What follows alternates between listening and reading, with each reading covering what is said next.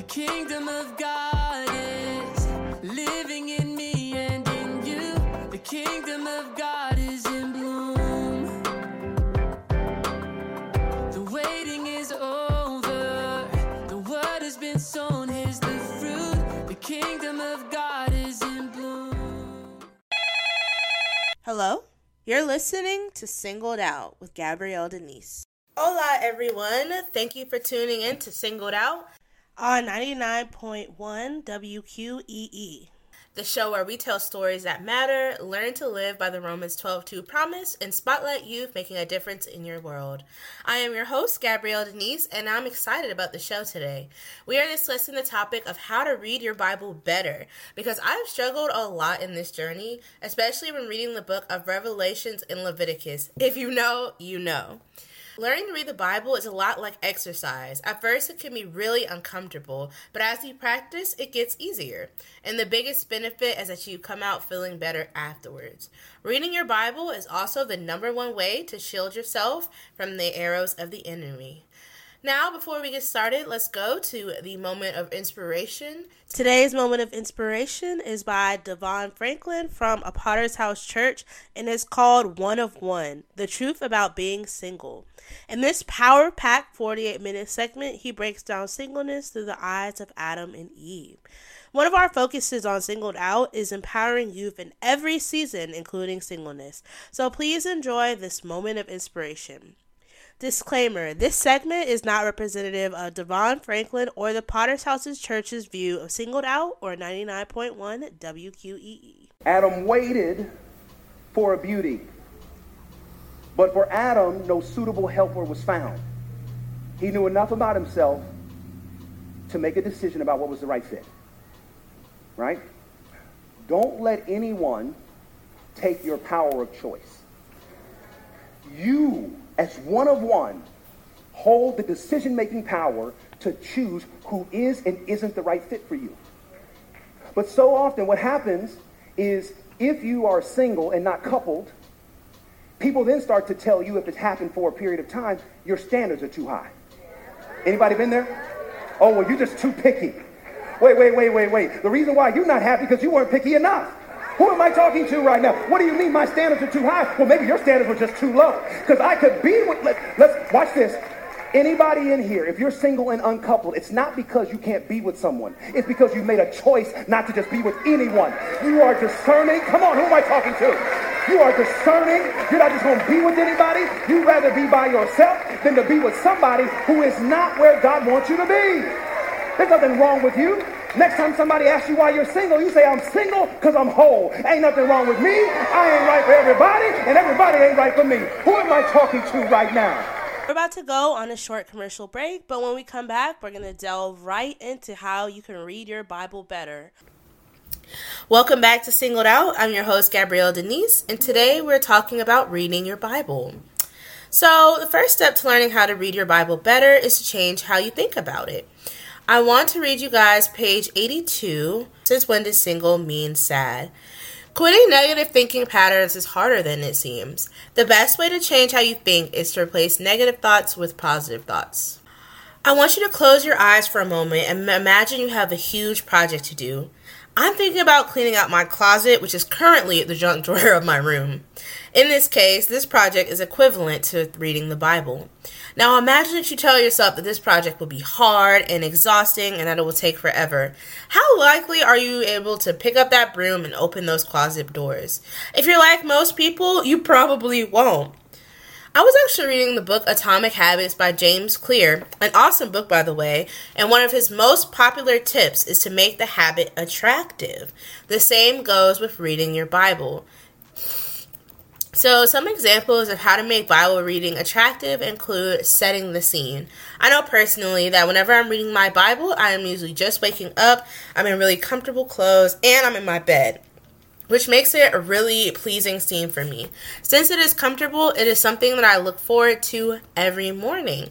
You can set the scene by doing this as well. Another thing that you can do to make the habit attractive is to lay out all your materials so you don't have to think about them. It can be really hard to read your Bible, and even harder when you have to find and gather together everything right before you do it.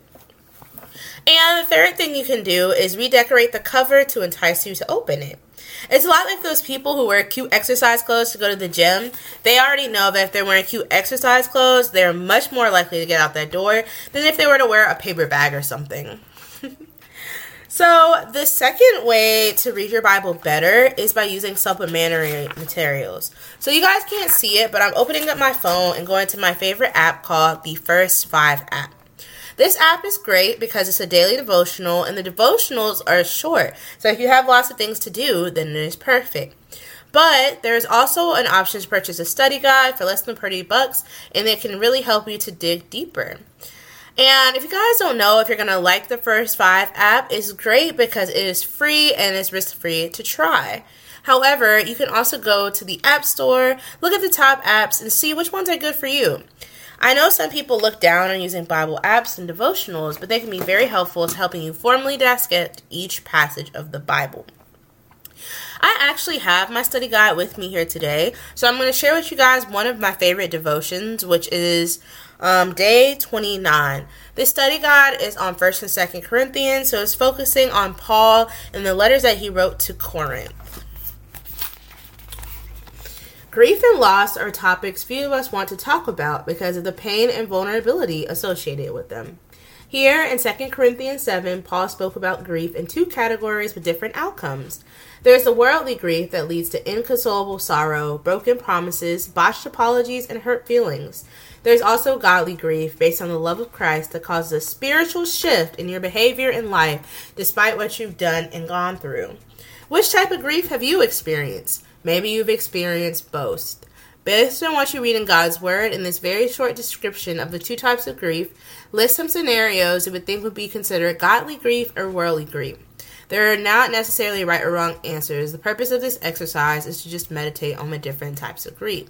And then there's a chart here where you can fill it in. This was so powerful to me because I know that there have been times where I was grieved because I got caught, not necessarily because I wanted to repent. And here the Corinthians had to have godly grief and repent of their actions, which really changed their life. And then here's like the second part. Paul recognized the previous letters of his has grieved the Corinthians, which had also grieved him to write. But he was able to rejoice in the repentance brought on about their grief. In Paul's words, what do godly grief and worldly grief produce? 2 Corinthians 7:10. Godly grief produces blank, and worldly grief produces blank. So the answer to that is that godly grief produces repentance that leads to salvation, while worldly grief produces death. As you can see, after reading and completing this study guide, you will definitely have a greater understanding of 2 Corinthians 7.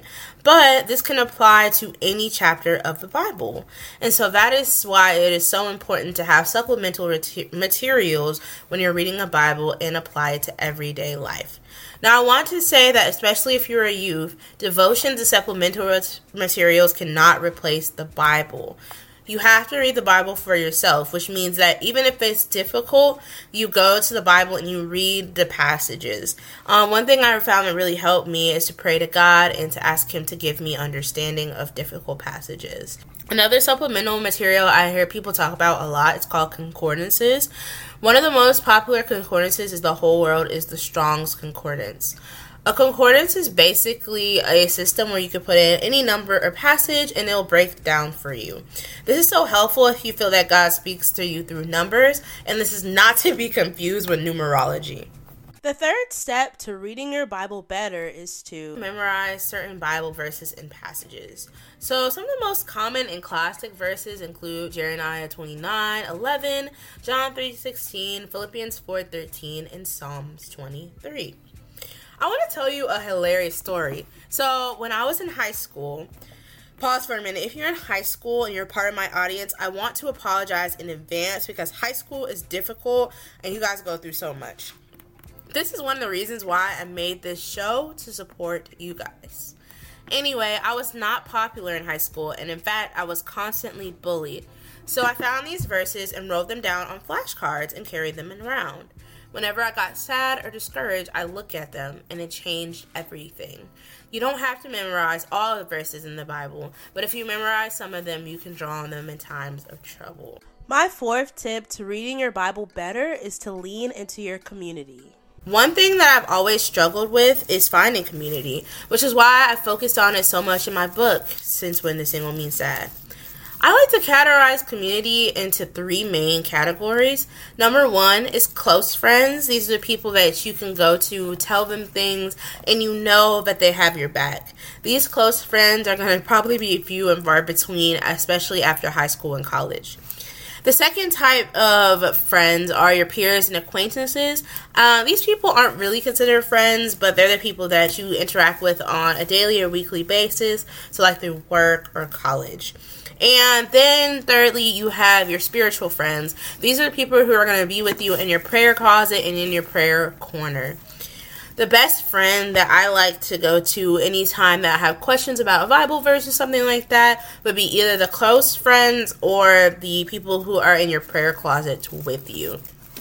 9 times out of 10, if you can't find the answer or the Bible verse, meaning that there's somebody else who also is having that same problem.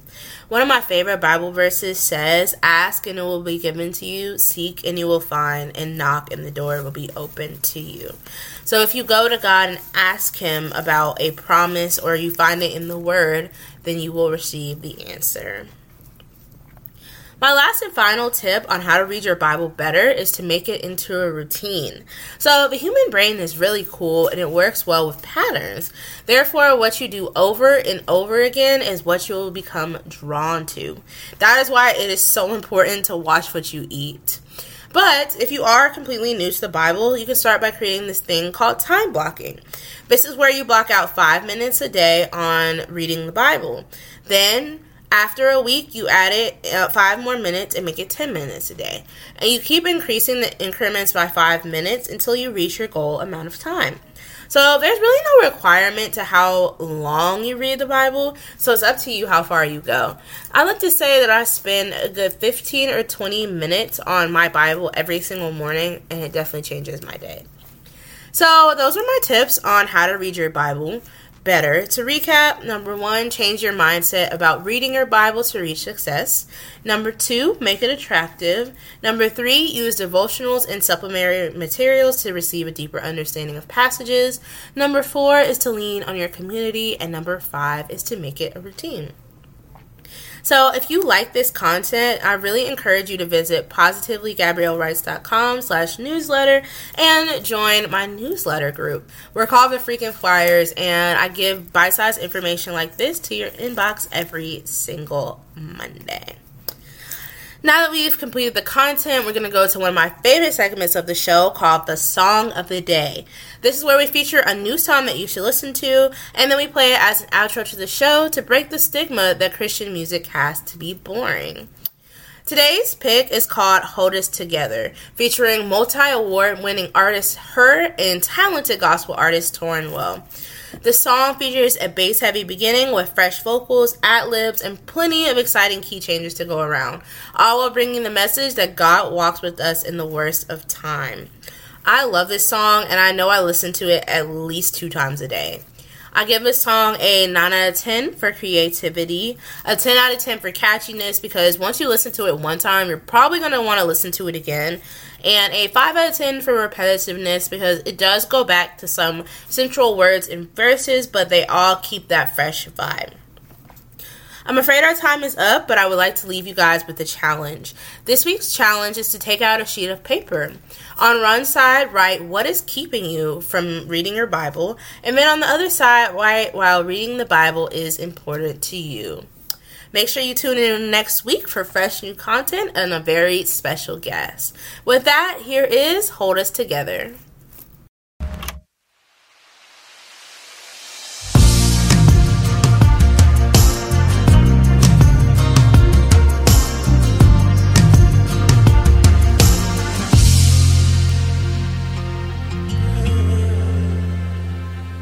I will trust in you and know that you are with me forever.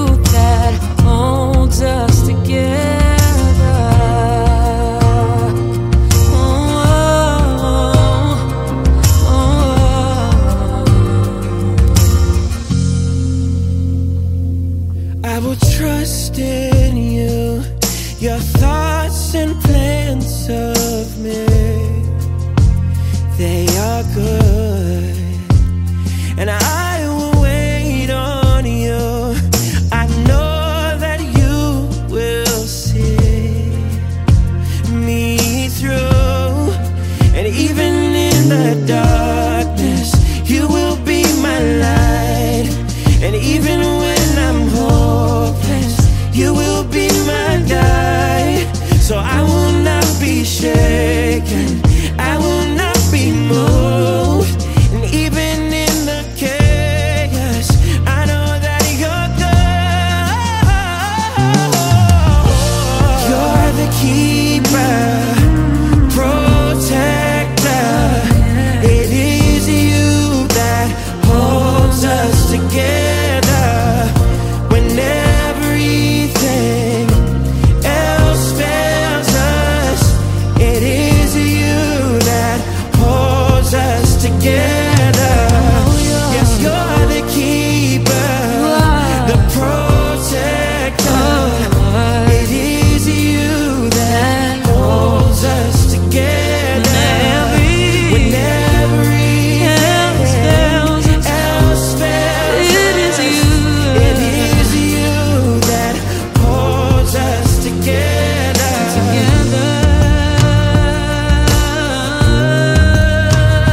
Holds us together.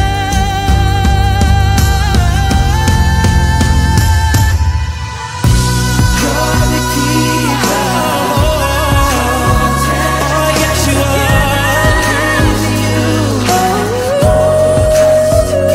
It is only you. When everything else fails us, it is you that holds us together. You're the keeper. You're the protector.